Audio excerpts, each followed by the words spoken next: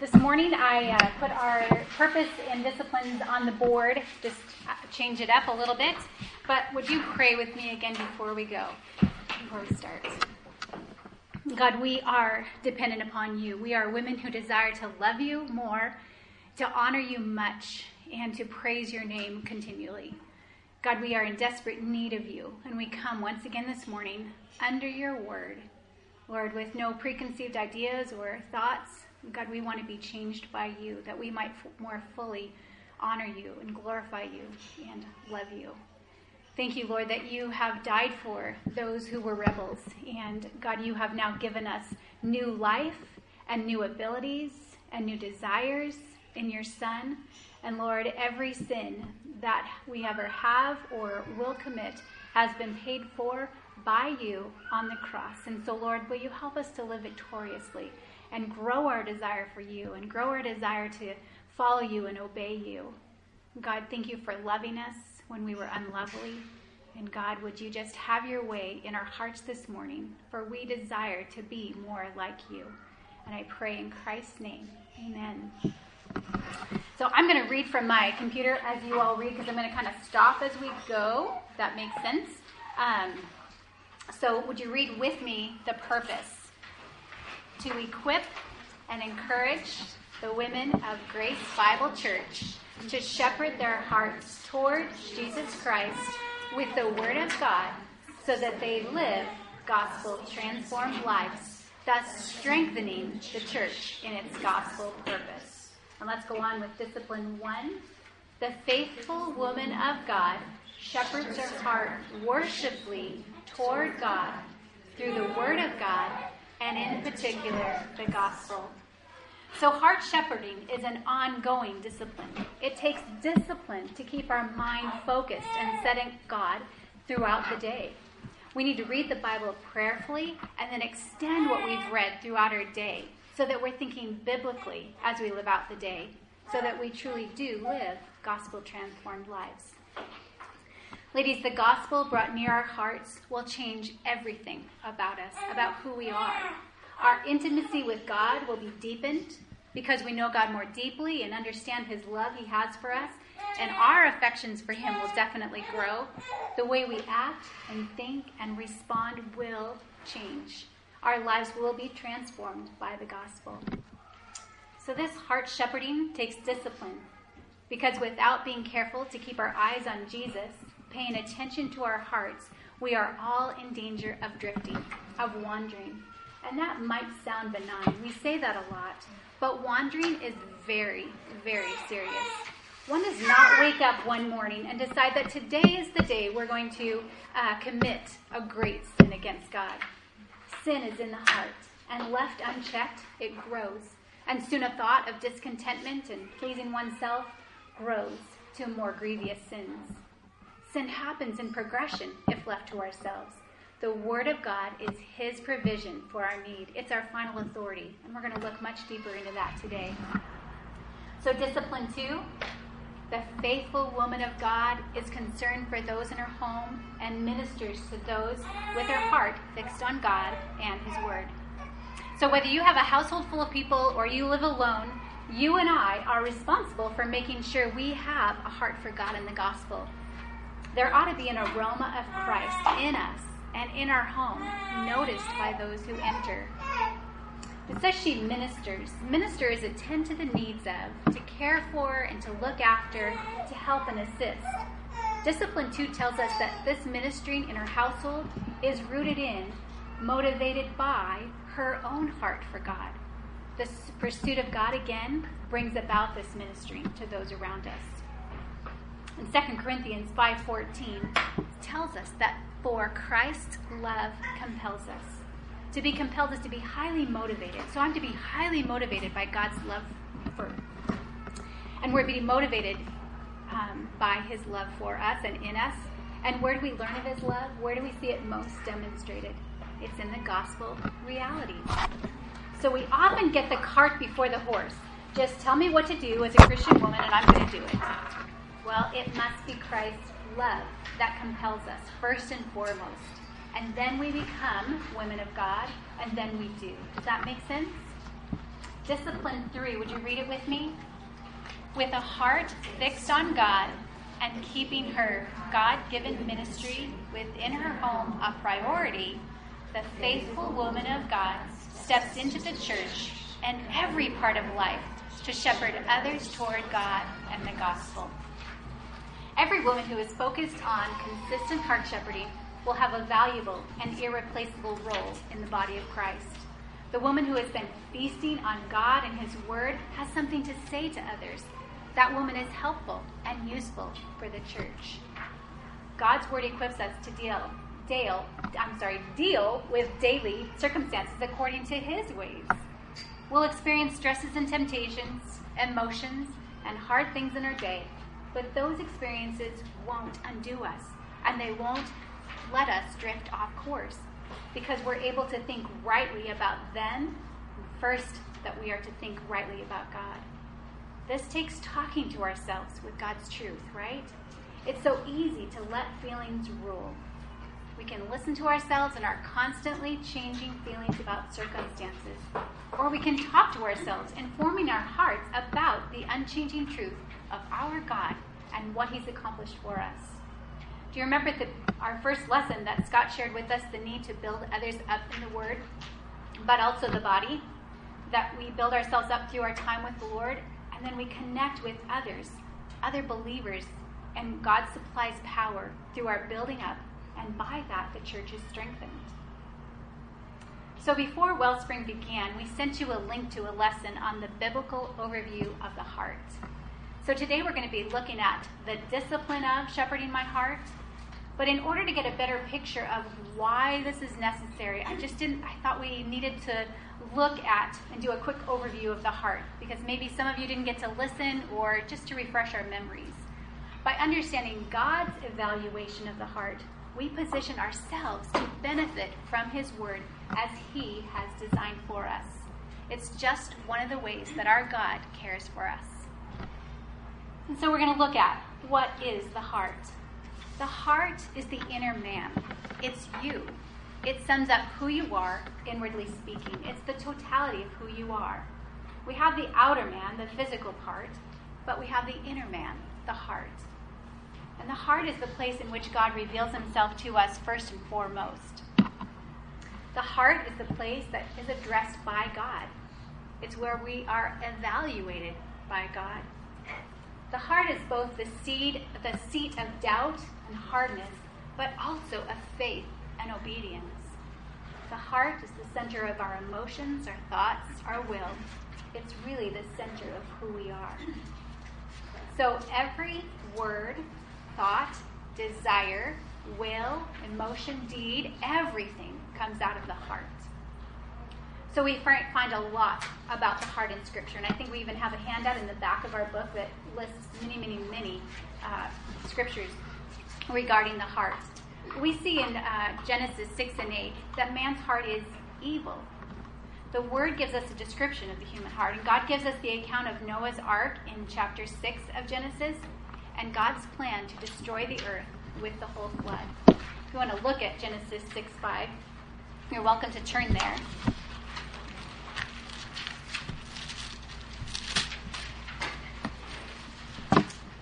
Then the Lord saw the wickedness of man was great in the earth, and that every intention of the thoughts of his heart was only evil continually. So God is saying every intent of the thought of his heart, any intention, any planned purpose, nothing that doesn't have wickedness and evil saturating it. And so in that sentence, do you see every, only, continually, all in the same verse? All in the same sentence. Man's great wickedness is primarily a heart condition. So the flood comes in chapter 6 and 7, and it subsides in chapter 8. So they come out. In Genesis 8:20, we read that Noah built an altar to the Lord. So he came off the boat and he worshipped the Lord. He set up an altar to worship. And he took every clean animal and every clean bird and offered burnt offerings on the altar. The Lord smelled the soothing aroma, and the Lord said to himself, I will never again curse the ground on account of man, for the intent of man's heart is evil from his youth. and I will never again destroy every living thing as I have done. So here we are in a moment of worship, and God is stating again what he said in Genesis 6 before the flood, that every intention of the thoughts of his heart was only evil continually. So there are only 8 people left on the face of the earth, and he's saying, as you worship me, there's still a problem. Man's heart is evil. And the point is that the judgment of the flood did not fix our heart problem.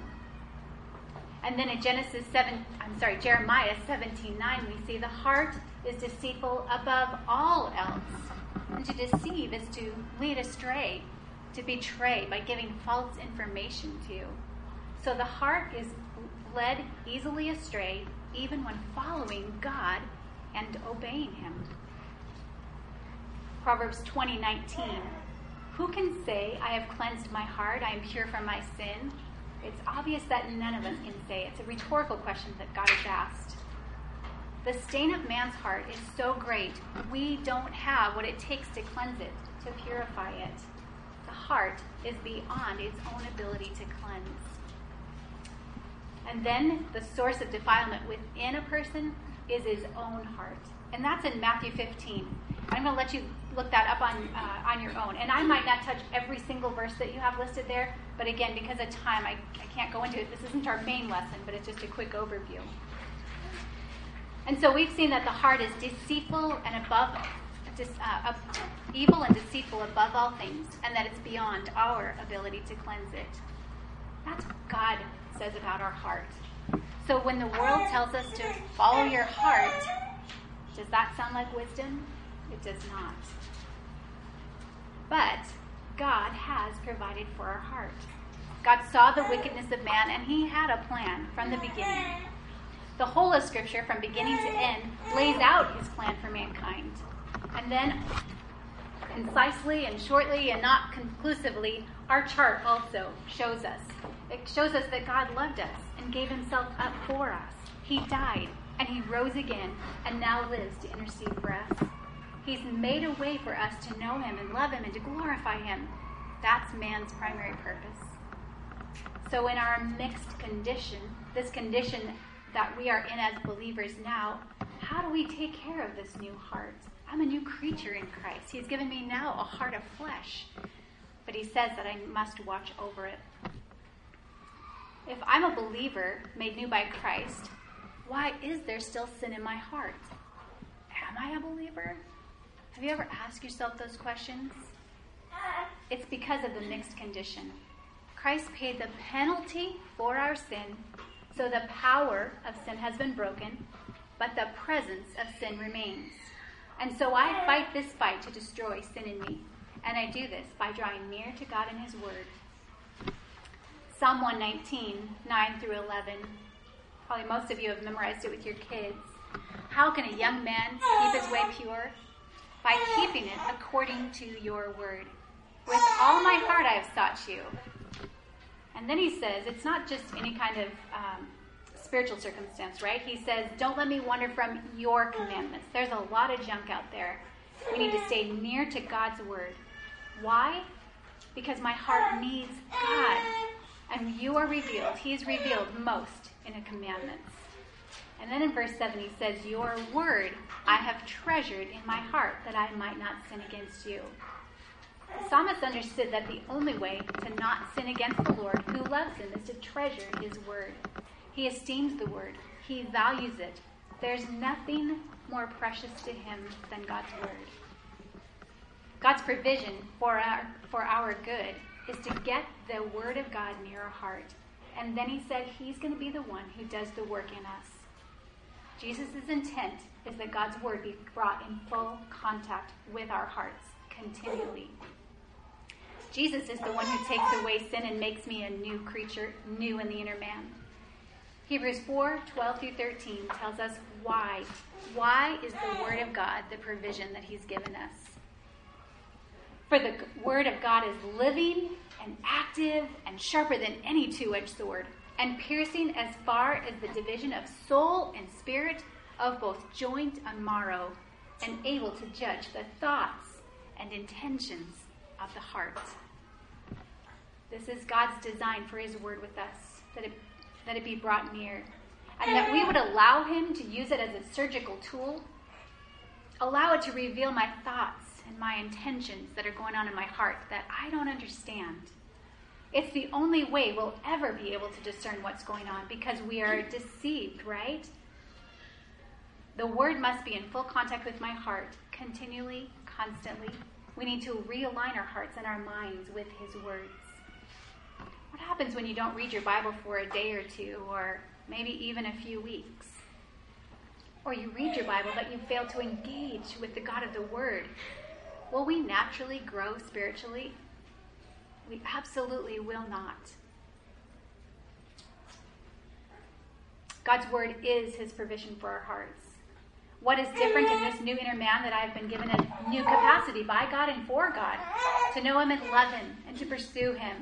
But he tells us that we still have to watch over our heart. It's our wellspring verse, Proverbs 4:23. Above all else, guard your heart, for it is the wellspring of life. Did you catch a little earlier in Jeremiah 17:9, the heart is desperately wicked above all else? And Proverbs 4:23, above all else, guard your heart.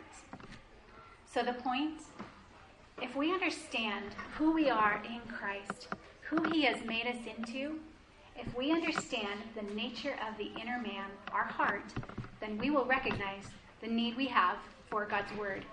More than we need anything else in this world, we must treasure it. And we need to bring our inner man near God's word. And we need to do it prayerfully and worshipfully in a way that is dependent upon him, to reveal himself to us through his word. And now we're going to look into what is this heart shepherding. What does that look like? And you might still be grasping to understand. Maybe it's the first year you've ever heard shepherding my heart. When I first came, I had no idea. I didn't understand. And so it's taken some time to grasp, and I continue to grasp.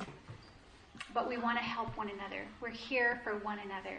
So please ask for clarification if you need it. And it can be helpful to try to come up with other ways to say it, what we mean by shepherding our hearts. We want to be sure we understand.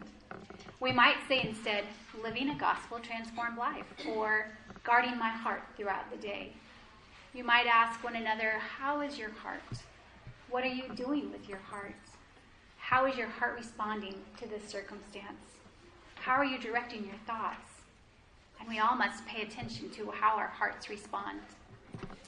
If you and I come away from our quiet time, our devotions, and we close up our Bible and put away our journals, come back tomorrow, same place, same time, we've missed the whole of what shepherding my heart really is.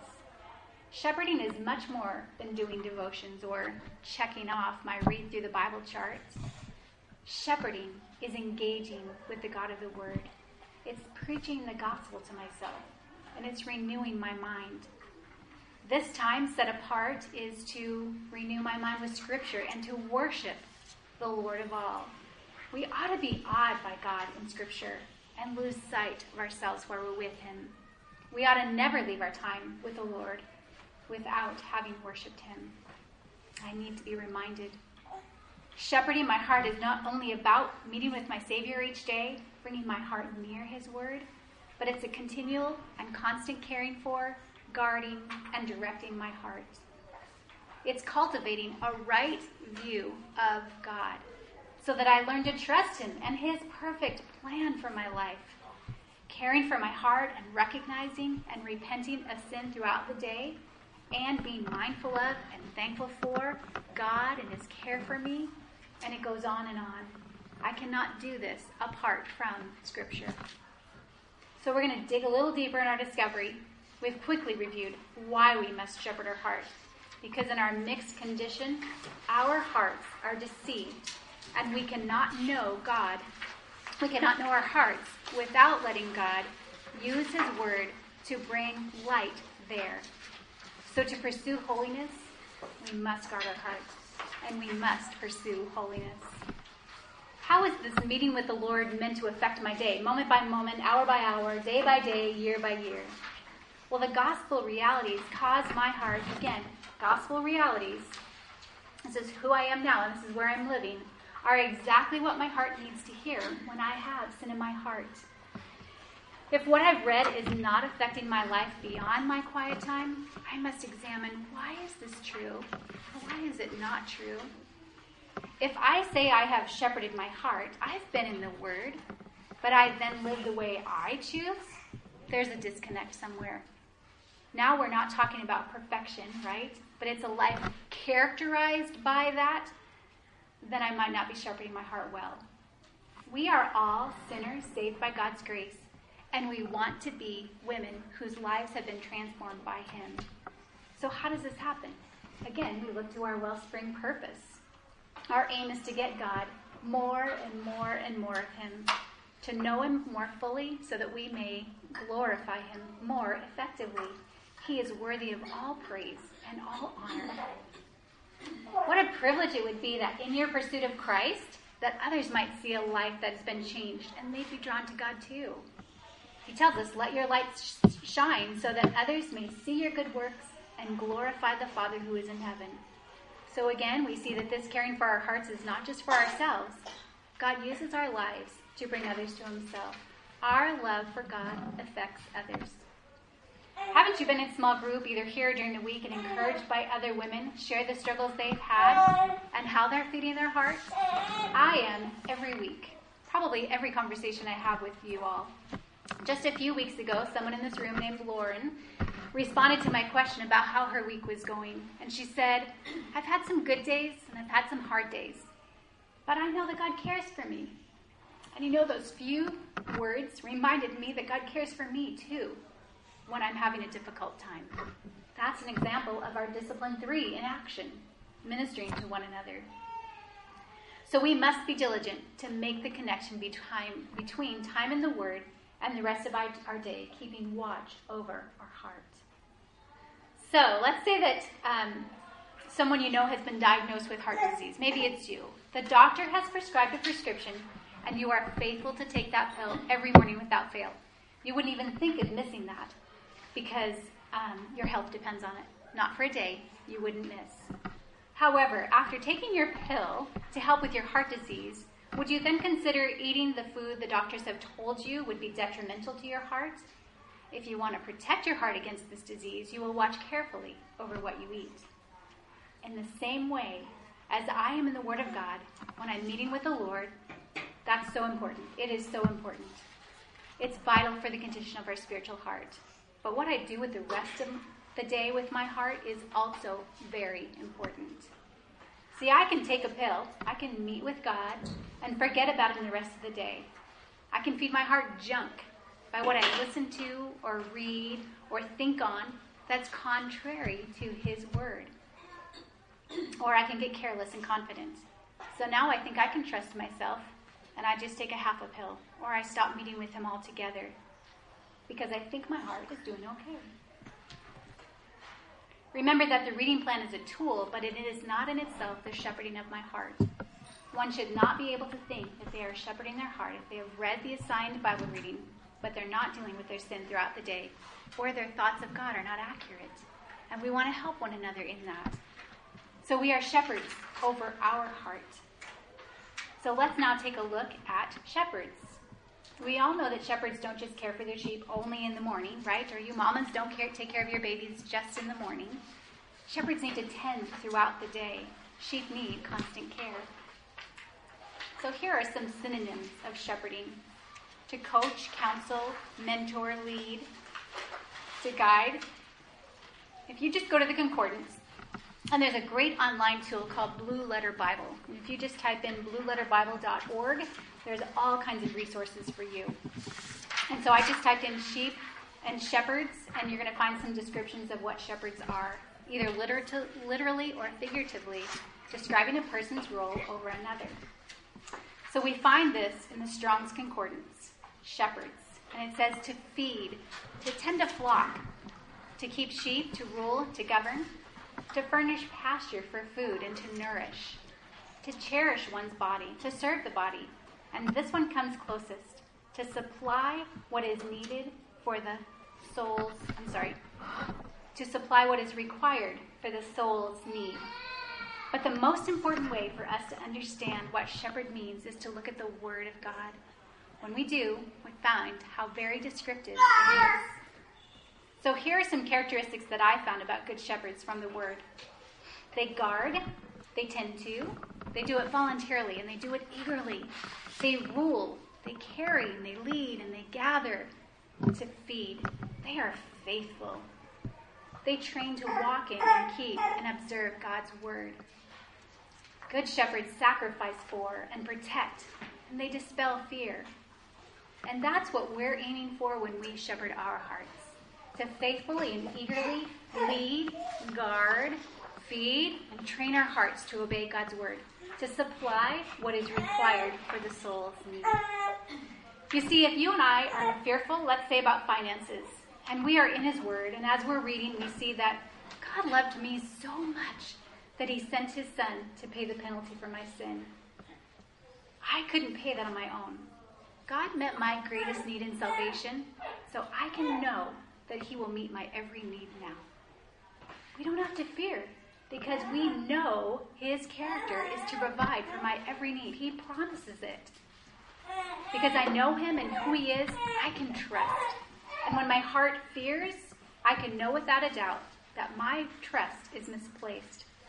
I am trusting in my own wisdom and understand when doubt and worry come. So in contrast to good shepherds, listen what the Word says about bad shepherds. Bad shepherds have no understanding. They haven't sought the Lord. They haven't prospered. Their flocks are scattered. Their fields are ruined and trampled down. They destroy the sheep. They don't attend the sheep. They lead the sheep astray. Bad sheep sleep when they should keep watch. They have no pity.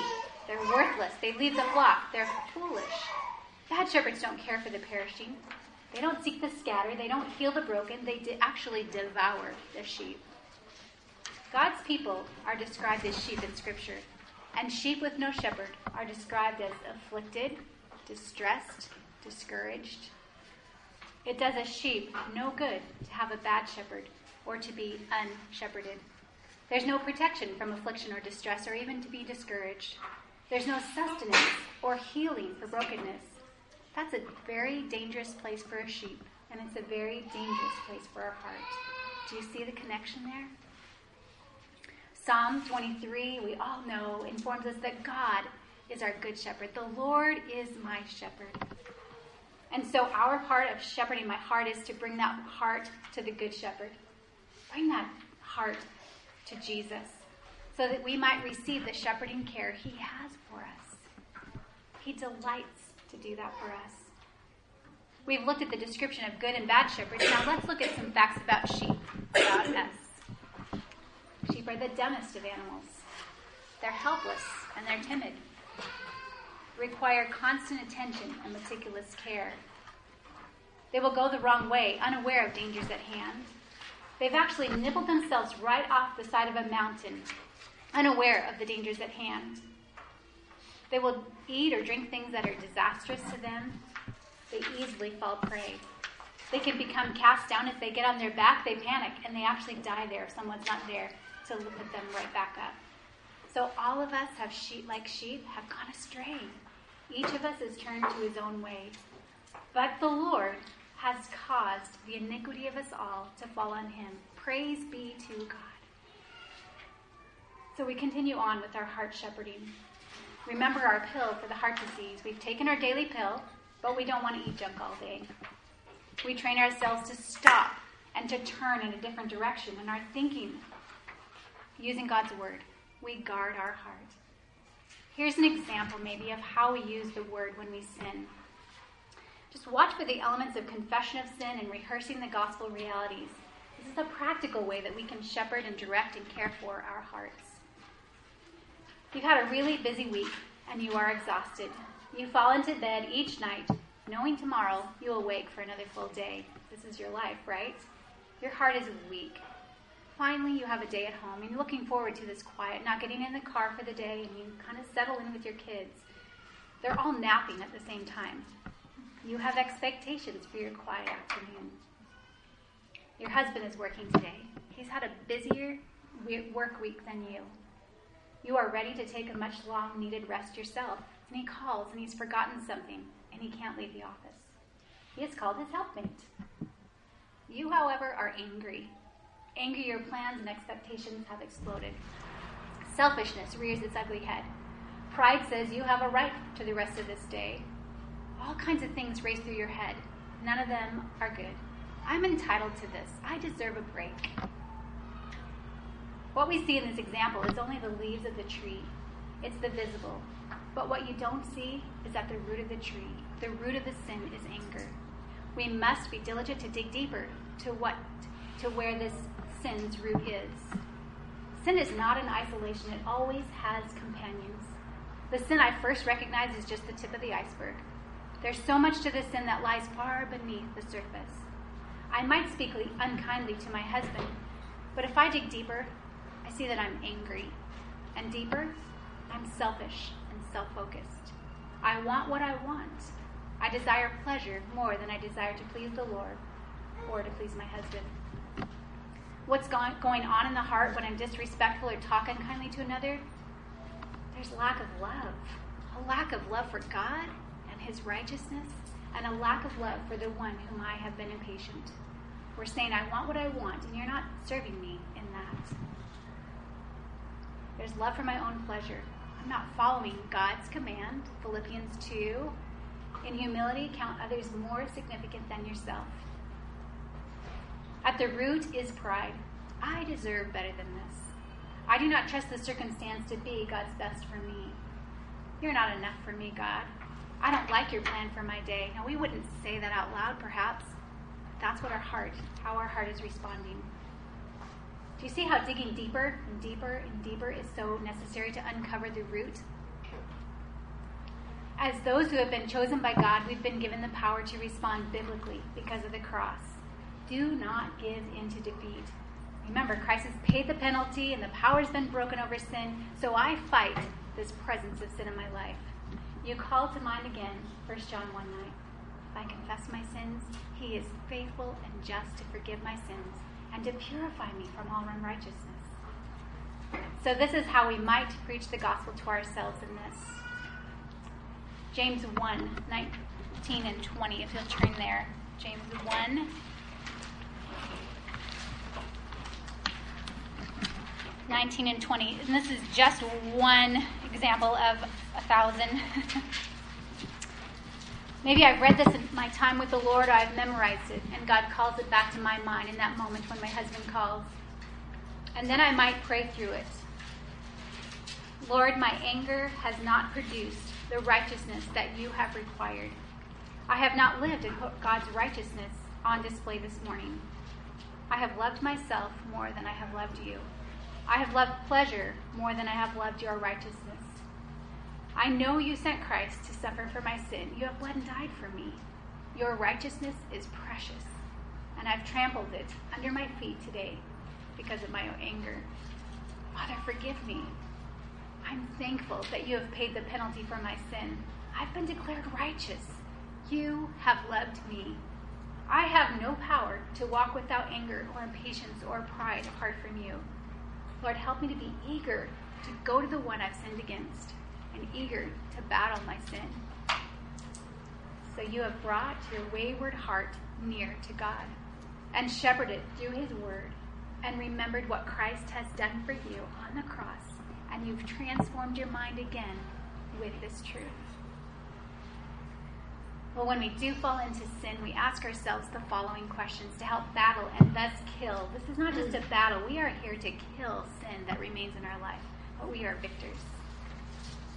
So number one, how does God feel about my sin? Romans 1:18. For the wrath of God is revealed from heaven against all ungodliness and unrighteousness of men, who by their unrighteousness suppress the truth. And Ephesians 5:6. The wrath of God is on the sons of disobedience. How does he feel about my sin? His wrath is revealed against all ungodliness and unrighteousness. His wrath is upon the sons of disobedience. Well, what did God do about my sin? Sin is a huge deal. But what Christ did is a bigger deal than that.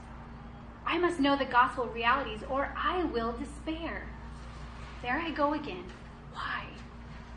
But the Christian life is not meant to live in despair. God has given us what we need. We walk in newness of life. I can look in Scripture or again use my Transformation of Man brochure and be reminded of gospel realities. Now, what's my responsibility? To get my heart near His Word. What did God do about my sin? In Romans, we find in 4:5, Christ has justified the ungodly. For while we were still weak, at the right time, Christ died for the ungodly.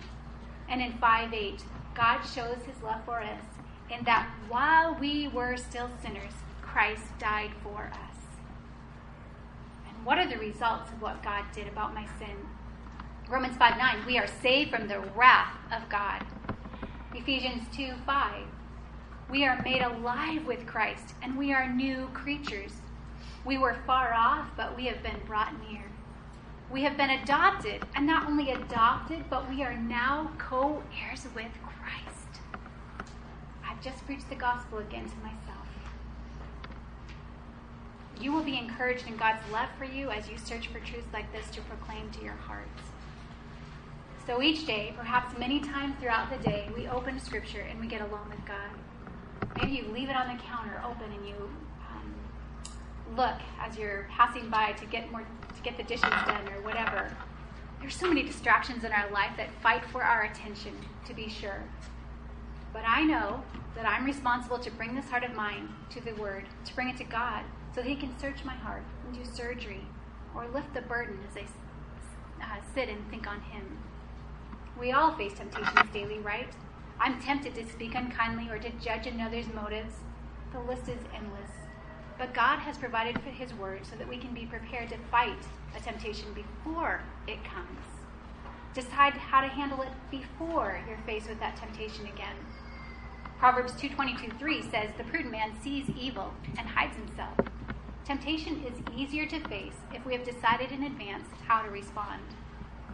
If you're prone to, say, anger or impatience, or whatever it might be, fill in the blank, be prepared, knowing this temptation could very well come again.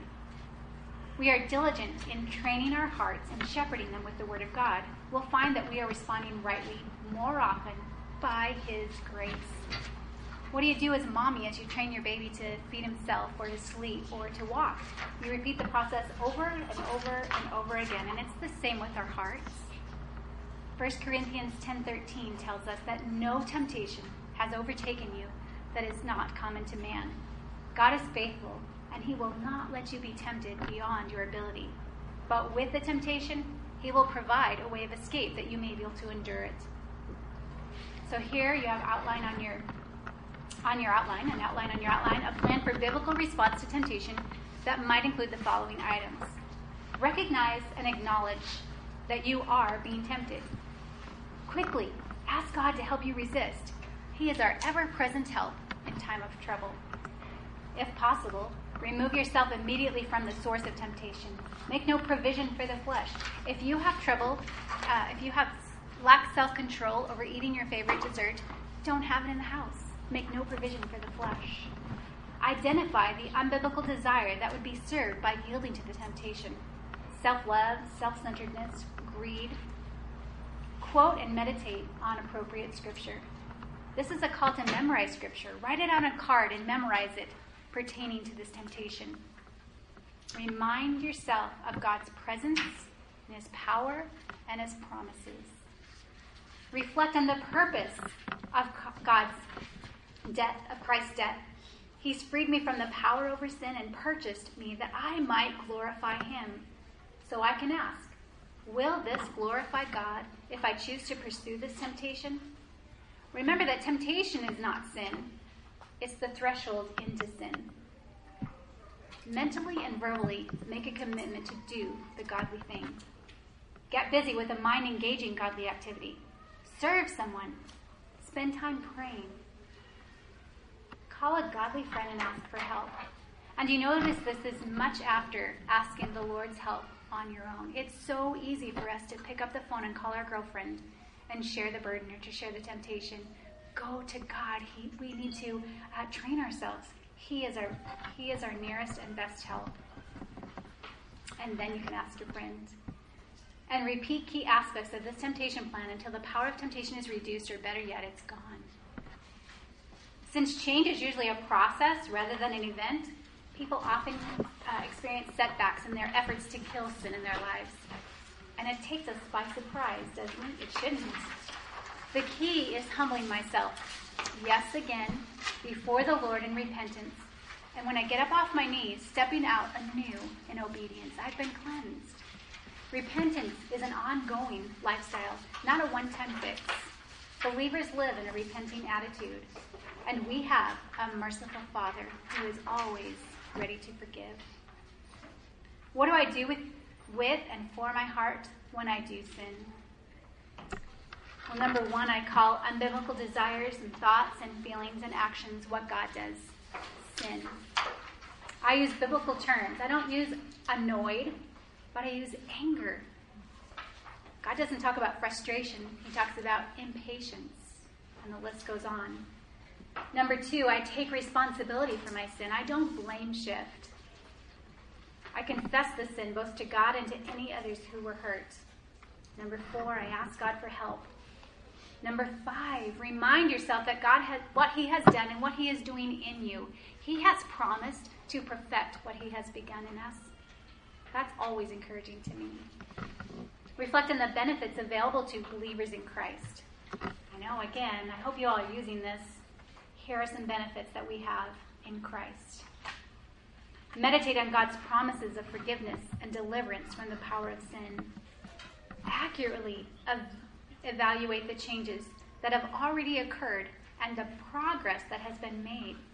Be encouraged as you see God's faithfulness in the past.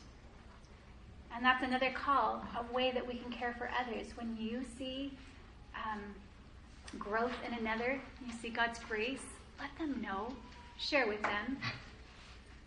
And learn from failure by briefly examining what you did that you shouldn't have done and what you did not do that you should have done. Back up and consider your heart before the sin. In Proverbs 18:12, it says, "Before destruction, the heart of man is haughty, but humility goes before honor." The presence of destruction in our lives is cause to evaluate, not always the reason, but evaluate the influence of pride that might have had on my failure. Was I proud before the sin? How blessed is the man who fears always, but he who hardens his heart will fall into calamity. Proverbs 28:14. The presence of calamity is an opportunity to evaluate the hardness or softness of my heart. What was the condition of my heart before this fall into sin? Was it hard? Well, I want to make restitution if necessary. I purpose to put the past behind me in a biblical way and resume my effort to change in a godly way. We press on toward the goal. Planning is important, but planning alone will accomplish nothing. For a plan to be effective, it must be put into practice, and practice we must. James 1:22 says, "But prove yourselves doers of the word, and not merely hearers who delude themselves." Here is a stern warning against looking into God's word without it impacting our lives. James says we are to receive the word implanted and to prove ourselves to be doers of the word, not merely hearers who delude themselves, who deceive themselves. And so that means that heart shepherding is 24/7, 365 days a year, no holidays, no vacations. Having soaked ourselves in the realities of the gospel, we are much better equipped to recognize a temptation for what it is, and then to turn away from it by reminding myself of truths such as, in Christ, I have freedom not to sin. I am no longer sin slave. I am a slave to righteousness. God gives me power. The gospel informs me that I am the chief of all sinners and the least of all saints, and that drives me to regard others with humility and not trust my first assessment of a situation because my heart deceives me. The gospel enables me to love, and love hopes all things. I can listen carefully and better understand what's going on rather than jumping to conclusions and judging motives. Well, maybe you've stumbled into sin 1,000 times. It's anger or self-indulgence or fear, whatever it is, 1,000 times. You've confessed it and you've prayed about it. You've memorized verses about it, and still, there you go again. Why? Well, what is this sin telling me? And I love this, and I love that Jenna read it for us already. 2 Peter 1 offers a hope and help for us. Isn't God good? 2 Peter 1. Maybe later you can read all the way through 15. We're going to probably stop short of that. But Peter encourages the study of God's word, which then encourages God's people in holiness as they put its teaching into practice. Satan in the garden questioned Adam and Eve, asking, did God really say that? Well, Christians are to fight Satan's snares by going back to the scriptures and by regulating their lives according to his word.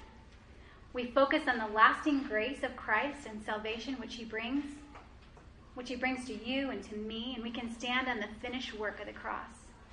We have been saved by God, from God, and to God. Remember, because of this, we are no longer our own, but we have been bought with a price, the precious blood of Christ. We are no longer our own. We don't get to choose the way that we live. He enables us to live gospel-transformed lives, but we have to battle our sanctification, battle against sin, and battle for Christ, both. So 2 Peter 1 through 15. I'm going to read through 8 right now. Simeon Peter, a servant and apostle of Jesus Christ, to those who obtain a faith of equal standing with ours, by the righteousness of our God and Savior, Jesus Christ. May grace and peace be multiplied to you in the knowledge of God and of our Lord. His divine power has granted to us all things that pertain to life and godliness through the knowledge of him who has called us to his own glory and excellence, by which he has been granted to us his precious and very great promises, so that through them you may become partakers of the divine nature, having escaped from the corruption that is in the world because of sinful desire. For this very reason, make every effort to supplement your faith with virtue, virtue with knowledge, knowledge with self-control, and self-control with steadfastness, and steadfastness with godliness, and godliness with brotherly affection, and brotherly affection with love. For if these qualities are yours and are increasing, they keep you from being ineffective or unfruitful in the knowledge of our Lord Jesus Christ. So he begins by describing what God has done for the believer. He's given us faith by his own righteousness. He multiplies grace and peace to us through our knowledge of him. He's granted us everything pertaining to life and godliness through his power and through the knowledge of him. He's granted us his precious and magnificent promises so that by them we partake of the divine nature. That is, we become more like Christ and we escape the corruption of the world, sin. Because of all these God-given blessings, we cannot be indifferent or self-satisfied. Such an abundance of divine grace calls for total dedication, and we fight for that. We're called to be diligent, making every effort, making maximum effort. The Christian life is not lived in honor to the Lord without our effort. Even though God has poured his divine power into the believer, the Christian himself is required to make every disciplined effort alongside of what God has done. Philippians 2 tells us to work out our own salvation with fear and trembling. That's another whole lesson. Remember, God could have saved us and made us perfect at salvation, but he left us in this mixed condition. Why? To bring greater glory to himself. And so, the call to be diligent. God has given us faith and all the graces necessary for godliness. We generously add to those by our diligent devotion to personal righteousness. Our first protection against corrupting influences from within is a commitment to that godliness which God's work in Christ has made possible for us. Peter calls on us to make every effort in verse 5 to develop qualities that reflect God's nature. And we read them: faith, goodness, knowledge, self-control, perseverance, godliness, brotherly kindness, love. Such qualities, he says, is to keep you from being ineffective and unproductive in your knowledge of our Lord Jesus Christ. God has supplied us with faith, and so now in that faith, we diligently supply all kinds of those of godly qualities. But verse 9, for he who lacks these qualities is blind or short-sighted, having forgotten his purification from his former sins. He says that anyone who lacks these qualities, that means he's not diligently supplying self-control or love or those other qualities we see in verses 5 through 7. That person is blind or short-sighted. And why? Verse 9 also tells us he has forgotten his purification from his former sins. So we ask ourselves, what does this sin tell me? What does my lack of self-control tell me? What does my lack of love tell me? It tells me that I have lost sight of what Christ has done for me on the cross. I'm so short-sighted, all I can think about is me and my circumstances and how this affects me. I'm forgetting that Jesus died for my sin because he loved me, not because there was anything good in me. That I'm forgiven and I'm cleansed and I am free. I'm not sin's slave any longer. I belong to Christ. He is my master and he is good. And he's given me everything I need for life and godliness through my knowledge of him. And I need to be reminded, and you need to be reminded of this over and over again. And so 2 Peter 1 shows us that one essential weapon against sin is to remember. To remember what Christ has done, who I am because of him, and how desperately I need him. Apart from Christ, I can do no good thing. Remember, remember, remember again and again the good news of Christ. And so we pray, we remind ourselves throughout the day, I've been cleansed. I'm not a slave to this anger, whatever sin it is. I am new. Remembering what he has done on my behalf and the benefits that are now mine are essential. We begin this remembering in our time with the Lord, and we carry it with us throughout the day. We remind our hearts and we remind others of his saving grace and mercy that is now ours as those who belong to Christ. It's not available to everyone. It's so easy to forget. Remembering, perhaps when I'm sinned against by my husband or my friend, I can stop and think on these things as well. You know, he's been redeemed too, and this sin has been paid for by Christ. Maybe they haven't been saved, and I recall the gospel, and I remember who I once was before Christ saved me. I was lost, and I had no hope, and I was in opposition to Christ. And as this one is now, I'm humbled, and I forgive by God's grace. And let's say I am holding against a sin against this one whom Christ has redeemed, whom Christ has paid the penalty for this very sin that I'm doing in her, as Christ does. I have no right to hold that sin against her when Christ does not. And he doesn't treat me as my sins deserve. However, I can think rightly and remember that they are no longer slaves to righteousness as I am not. And I can extend grace and I can extend mercy. I can forgive as I have been forgiven by Christ. Do you see how the gospel transforms my relationships? My responses better display him. So we have seen that shepherding my heart is a constant and continual discipline. We have seen that shepherding is to supply what is required for the soul's need. To faithfully and eagerly guard, to lead, to feed, and to train our hearts to obey God's word. To dispel fear from our hearts by drawing near to him. To know God's character and to know his love for us. And so we pray and we give great thanks to him.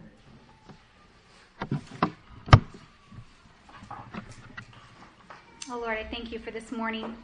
Thank you for your word, and I thank you for your Holy Spirit who takes my feeble efforts and gives power to them, to each of our hearts.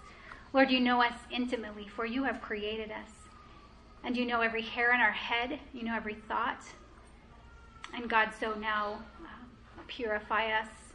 Thank you for your love for us, for sending Christ to die for rebels. Oh Lord, I pray that we would be filled with the knowledge of God so that we might walk in a manner worthy of you, pleasing to you, bearing fruit in every good work, and increasing in the knowledge of you. God, would you strengthen us with all power according to your glorious might for all endurance and patience with joy. And Lord, we give thanks to you because you have qualified us to share in the inheritance of the saints in the light. You are good. You are a great Father. And the banner you have over us is love. And we leave today just desiring to know you more and to more fully honor you. In Christ's name I pray. Amen.